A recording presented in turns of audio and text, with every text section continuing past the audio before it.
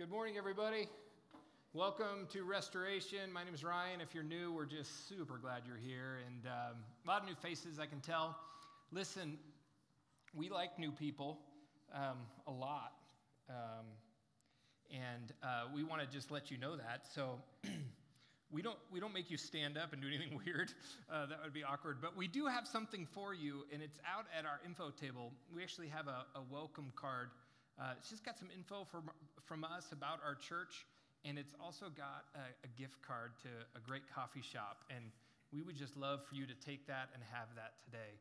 So before I do some announcements, I want to just invite our offering to come forward. We're going to take our offering.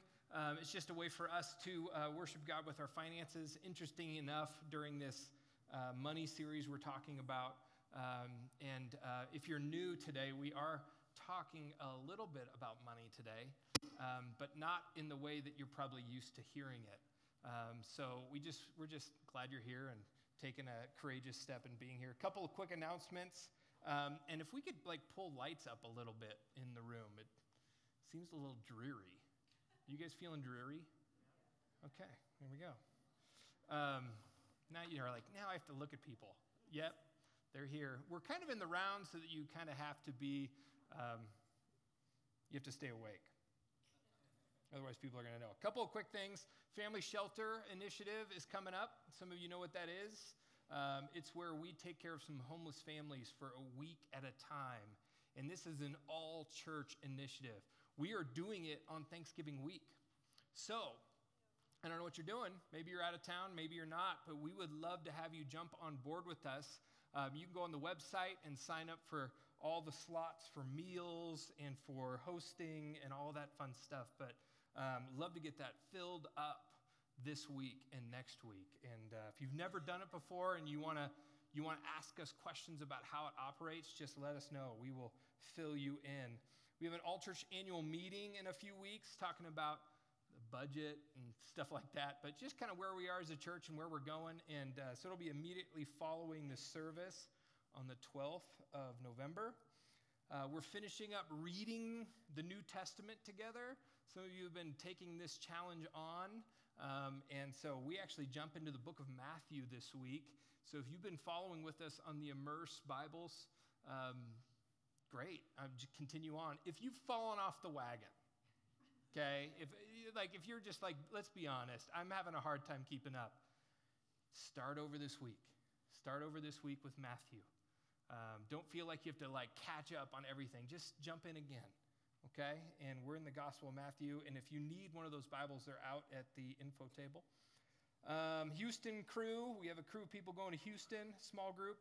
Last chance to jump in if you want to go help do some work down in Houston. It's the first weekend in November. And then we have Money Lab this week and Operation Christmas Child, if you haven't been a part of that yet.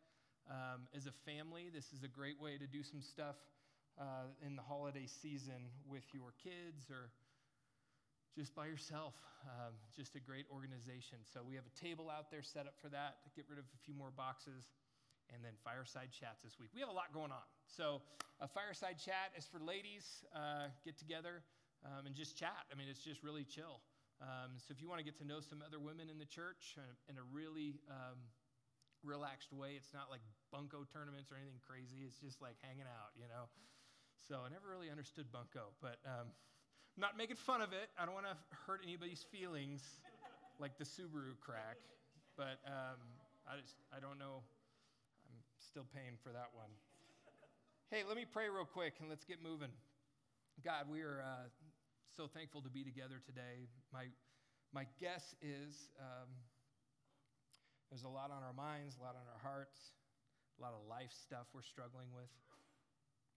It's hard sometimes to refocus and to put our worth, the things that we find worthy, in front of you and you in front of them.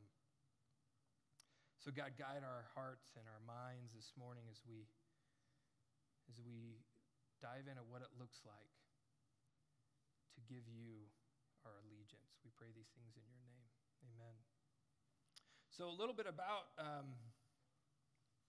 our church, especially if you're new, one of the things that you need to know is that we we're intentionally the way we are, and we are that way because we believe in God transforming us slowly and through obedience and through all these other slow practices in our lives. And so we kind of look at our church as more of a crock pot and not a microwave, if that makes any sense, to use that analogy. And we're in this series called Fighting Inertia, and we're talking about the grip of money in our lives and on our hearts. And the thing that's interesting about it is that it's really causing us to wrestle, right? And it's causing us to wrestle, and maybe we get defensive and frustrated, and all these things are happening in our hearts when we talk about money. And one of the things you need to know that we value, it's like one of our core values around here. Let me just read it to you. It says, we value the tension and mystery inherent in faith. And we look for God to move in often surprising ways. And what we've noticed is that when we kind of face the difficult things that Scripture says, and we face those together as a community, there's something that happens in us. There's like a growth that happens in us that's hard to explain. And this series has been really tough, and I'm really proud of you as a church for giving it a shot, I guess.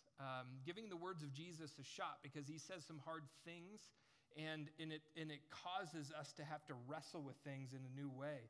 We've tackled tough things. We've talked about poverty and the poor and our responsibility towards the poor. And we've talked about just what grips our heart, and we talked about what the center of the kingdom is and what we need to shoot for. We used the metaphor of a merry-go-round that you see in this picture, and I told the story the first week about how when I was a kid, we had this game where we tried to stay on it as long as we could to earn $1. And I found that the best way to do it was to stay in the center. And we use this imagery and this metaphor to talk about how money has a way of pulling us. It has an inertia to it. It has a way of just getting us out of really what the center of God's purpose is for us. And so we're going to continue with this a little bit today as we're going to wrap it up. Jesus talks in Matthew chapter 3. Let me just lay this out for you a little bit. It says, in those days, John the Baptist came preaching in the wilderness of Judea. And this is John just setting up Jesus. And he says, and saying, repent, for the kingdom of heaven has come near. This is he who was spoken of through the prophet Isaiah, a voice of one calling in the wilderness. Prepare the way for the Lord. Make straight paths for him. Now, this is a prophecy out of Isaiah that's actually in all four Gospels, which means it's kind of a big deal. I mean, it's just kind of like really the essence and the heart of what's going on with who Jesus is and what he's there for. And the interesting thing is that word, prepare the way for the Lord, is actually the Greek word hodos. And that means way or road or path or journey. And it's all over the Scriptures. It's actually a word picture for a way of life, a certain way to live life, if that makes sense. And it's used by the writer Matthew, but it's also used by all the other gospel writers. In fact, 62 times the gospel writers use it, and over 100 times in the New Testament that word hodos is used. And for example, the Sermon on the Mount, we talked about this last spring. The very end of the Sermon on the Mount says this, enter through the narrow gate, for wide is the gate, and broad is the hodos that leads to destruction. And many enter through it. But small is the gate, and narrow the road that leads to life, and only a few find it. So for Jesus, there's more than one way on offer. Like there's more than one way presented to us. And we talked about alternative stories that the world tells us and how the Scriptures tell us a different one.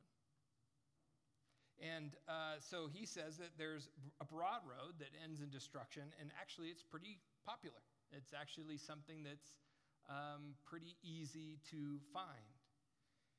But then he talks about an alternative road, and it's a narrow one, and it's life itself. It's actually the essence of what life is supposed to be. And so it raises the question, is Jesus talking about the future or the present?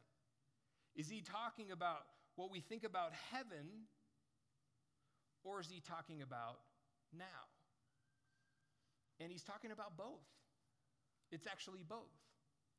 He's actually saying that this road is now and it leads something. See, the future is more than it is a continuation of the present. It's not something different. So you're actually becoming eternity now, is what Jesus is saying. By the way you live your life and the practices you have in your life, you're actually becoming eternity, one way or the other. Does that make sense? So in my growing up years, I kind of think, well, you go down this road, and then when you die, you go to heaven, and so that's the narrow gate. And then the other gate's to hell. But really, how we live our lives actually has something to do with these paths we're on. So listen to this, Matthew 22, and this is also in all four Gospels. It says, "Then the Pharisees went out and laid plans to trap him in his words. They sent their disciples to him along with the Herodians. They said, 'Teacher, we know that you are a man of integrity and that you teach the way, the hodos of God, in accordance with the truth.'" A couple things here. They call him a teacher. They call him a rabbi. But what did he teach? Like, his whole focus was the way that God intended humans to live. The way of God. That was his whole goal. And then all the Gospels talk about the hodos, the way, and the early church does too. There's a quick snapshot here of some of the verses in Acts. The first one is Acts 9. It says, so that if he found any there who belonged to the way, and this is Paul. There's just a straight slide for this, Angela. Paul talks about a group of he's searching, actually in the book of Acts, he's searching for people who follow the way. And it says in verse 9, it says, "So that if he found any there who belonged to the way, whether men or women, he might take them as prisoners to Jerusalem." In verse 19, it says, "But some of them became obstinate. They refused to believe and publicly maligned the way." Here's my favorite one right here. "About that time there arose a great disturbance about the way." So for you Star Wars fans. "I persecuted the followers of this way to their death." Notice how it's capitalized. "Arresting both men and women and throwing them into prison." And then it goes on and on and on. And then King Felix, it says, "who was well acquainted with the way, adjourned the proceedings." Like, even the rulers of the Roman society knew about the way. Okay? So this is just a snapshot of all this is happening. So long before people were labeled Christians or the Christian faith or anything like that, they were known as the people of the way. Like a way of following Jesus, like a way of living life. This is 100 times in the New Testament, over 700 times it's equivalent in the Old Testament. So if you think this is just like a one-off metaphor, it's not. It's all throughout Scripture, cover to cover. It's what the Bible is saying. And the reason why this is so important is because the way of Jesus is just that. It's a way of life. Does that make sense? So it's more than just a set of biblical ideas, and it's more than just a theology. It's more than just a list of do's and don'ts. It's like way bigger than that. It's about how we live. So in my growing up, some of the things I was taught at church and things like that was focused on what to believe, okay, and what not to believe. Does that make sense? Like, these are the things I need to think and believe are true. These are the things that I need to say, those aren't true. But little of it was about lifestyle, like how I lived. It was what I thought, what I believed, what I could defend, like defend your faith, that whole deal. Like, well, how about live it? Like, I didn't get a lot of that. See, following Jesus is the whole way of life. The gospel writer John talks about this claim that Jesus actually gives life in a number of different places. He says things like, if you're thirsty, come to me and drink. He says, if you have some, I have some that they may have, I have come that they may have life. Sorry, my notes were misspelled. I am the way, the truth, and the life. So Jesus is offering life. But can we all agree that the lifestyle piece, that's the hard part? Like, it's a whole lot easier to just memorize some facts and to learn nifty ways to argue and defend your faith or whatever, right? It's easier to do Bible studies than it is to actually live some of this. The human heart, Dallas Willard says, is very complex.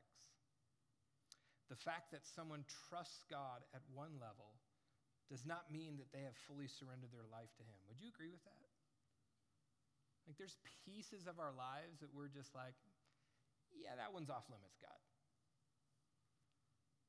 So in the Gospels, Jesus is always tinkering with people. He's always like messing with people.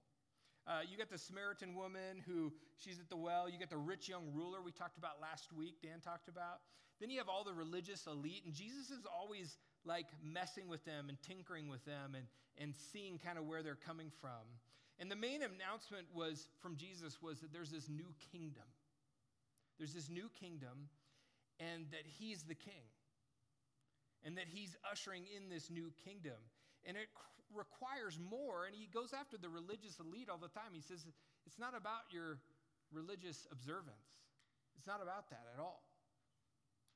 It meant losing your life to find it. It meant taking up your cross and following. It meant selling everything you have and giving it to the poor. And see, our Western understanding of religion has always had this mixing, right? This mixing of whatever our religious focus is with our modern lifestyle.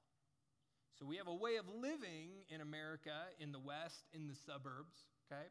And what we've done, we've added religion to it. So we've added Jesus to it. We've added whatever to it. And it's kind of like that phrase, this is a classic phrase, and you know this phrase, just invite Jesus into your heart. You know, we've heard that, right? We've just invited Jesus. You know, what you really need to do is invite Jesus into your heart. But Jesus never says that. Ever.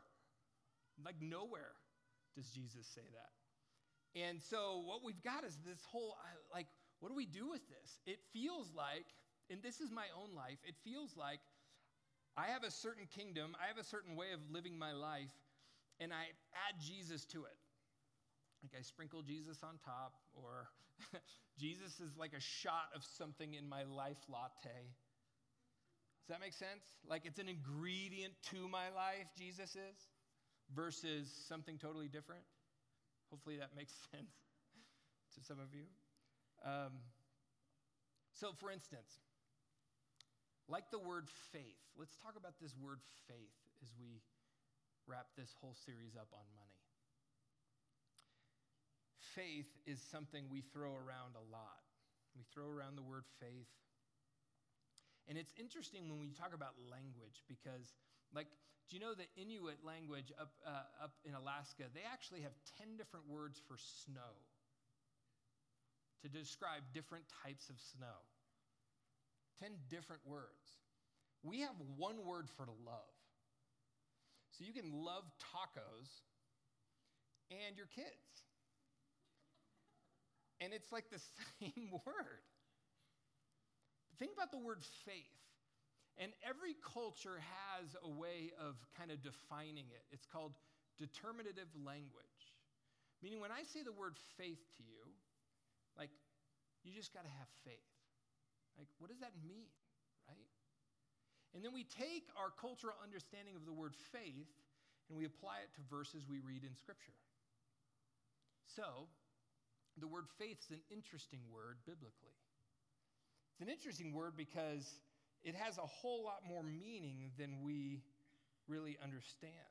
Now, we understand the word faith as meaning acknowledging something as true or real, like even if you don't see it, you know?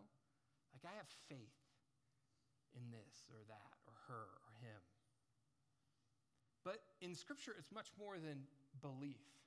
See, in Scripture, the range includes ideas that aren't always associated with our common understanding of the word.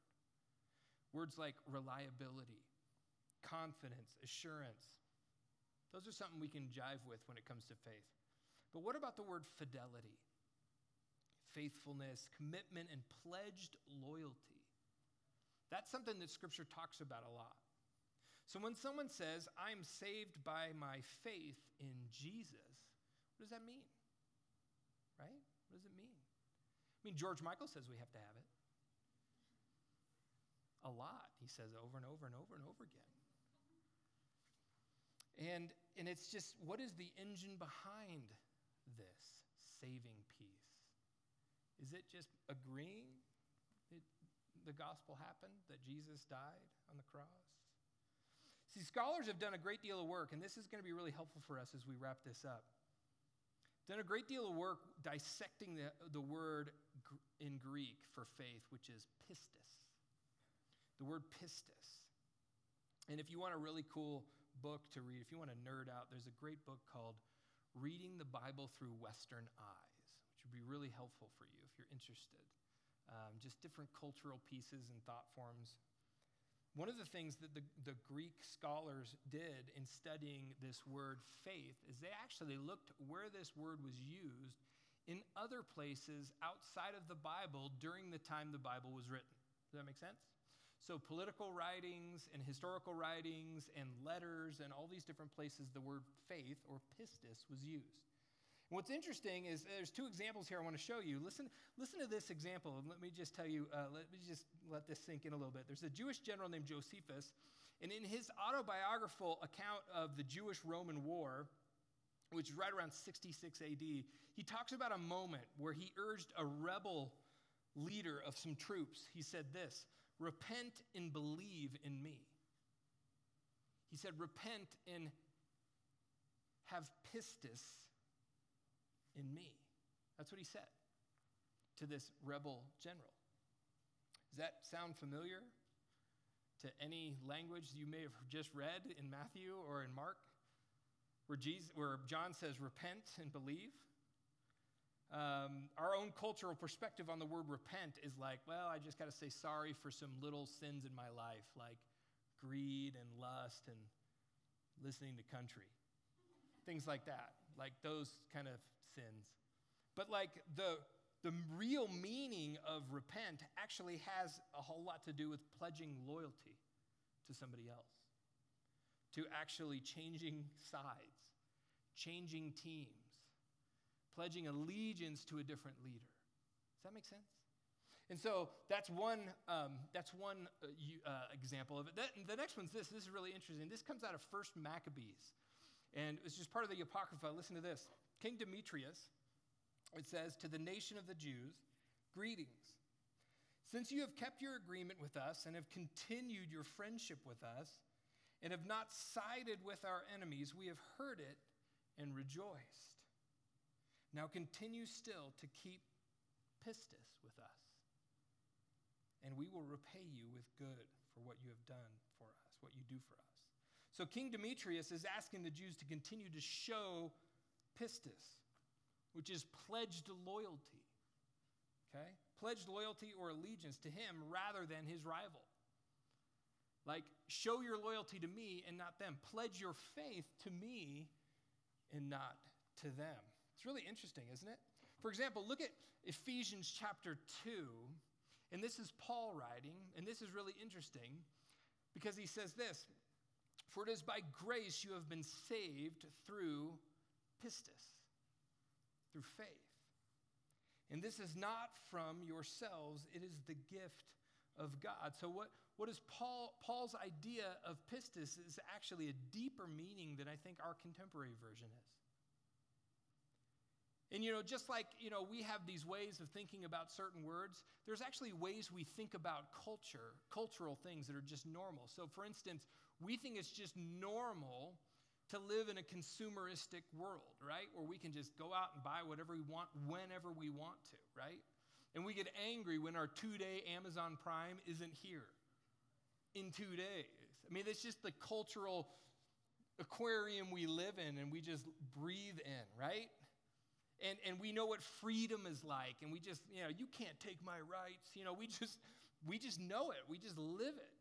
There's a cultural moment, cultural piece that Paul lived in that had a whole lot to do with grace and faith. See, whenever those two words, grace and faith, come and they're really close to each other in Paul's writings, they mean something. They actually mean something about a patron and a client. Now, a patron, this is really important for us, okay? So a patron is somebody who was of higher standing, and they had the ability to make things happen based on their status in Roman world. And a patron, what they would do is they would offer gifts, they would offer help to clients who were people who didn't have that kind of status. Maybe they were slaves, or they were foreigners, or they just didn't have the pedigree that a patron would have. And so a client, your goal as a patron would be to gather as many clients as you could and have as many people as you could that would call you patron. And your goal as a client, if you had a patron who went to bat for you and helped you get a loan or helped you get a better standing with your master or whatever it was, your goal was to show that patron faith. Show that patron pledged loyalty. So whenever Paul says, "For it is by grace that you have been saved through faith," what Paul is basically assuming that everybody knows is this patron-client relationship. That a patron gives freely this gift that you can't deserve on your own as a client. And what he's saying, he's alluding to this idea that Jesus is our ultimate patron. And our duty at this point is to pledge fidelity and loyalty to Jesus. Does that make sense? So you can see how Scripture talks more than just believing something is true, right? I mean, believing something is true is the first step, right? Pledging fealty to Jesus would be the second step. But then there's this piece that I think we miss in our world. It's this idea of enacted loyalty, meaning obedience to Jesus. And so when we talk about faith, when we talk about what this looks like, I think this has huge meaning for us. And when we talk about what it looks like for us to follow Jesus and we understand what this looks like to follow him and pledge our allegiance to Jesus, it's a whole different ballgame. We even see some of this patron-client stuff in Matthew where there's this leper that comes to Jesus and he says, "Lord, if you are willing, you can make me clean. Lord, if you're willing, you're the patron, I'm the client."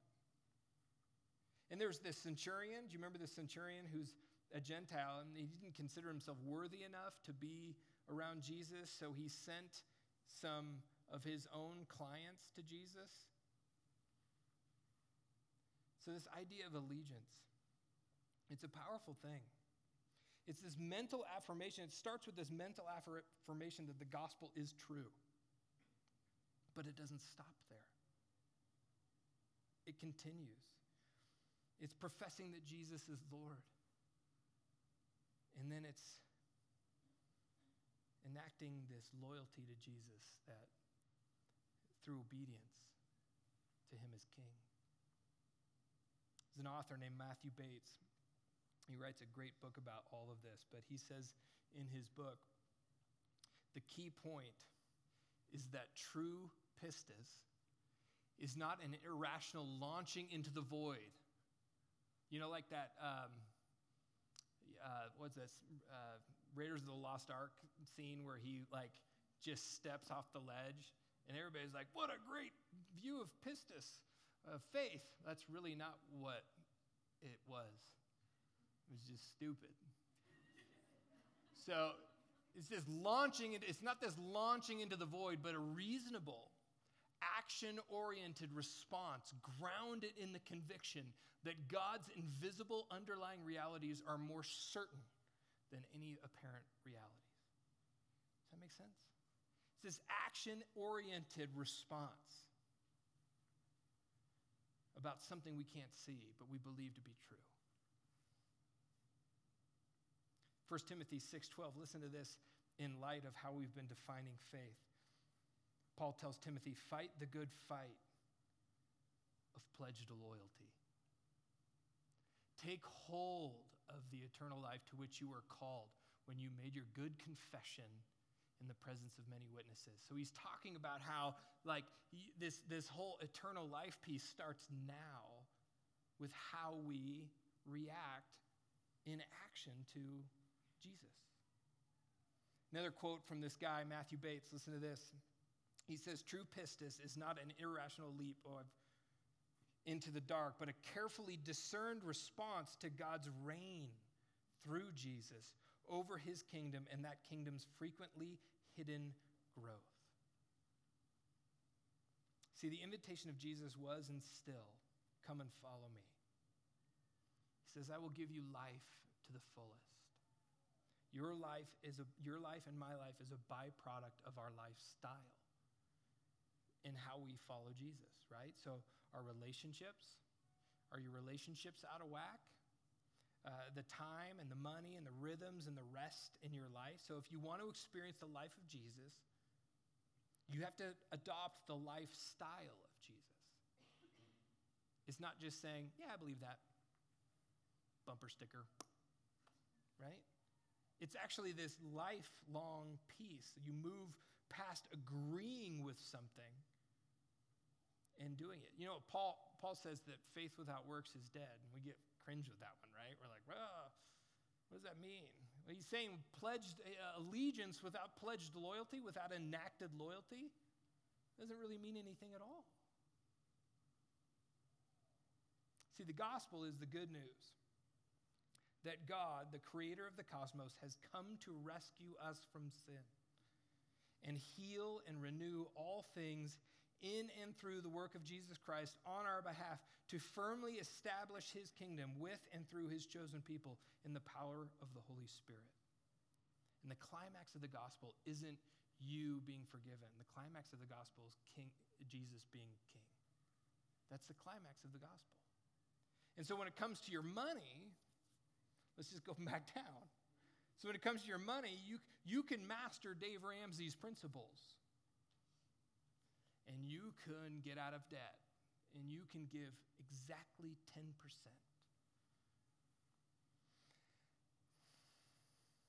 And you can still be a slave to money. You could still be a slave.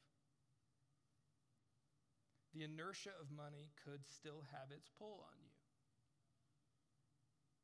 And so if we're continually working on becoming people of the future, meaning people who envision the end, and because of that, how Jesus says this will all go down, that we will live differently in the here and now, then it has everything to do with our finances.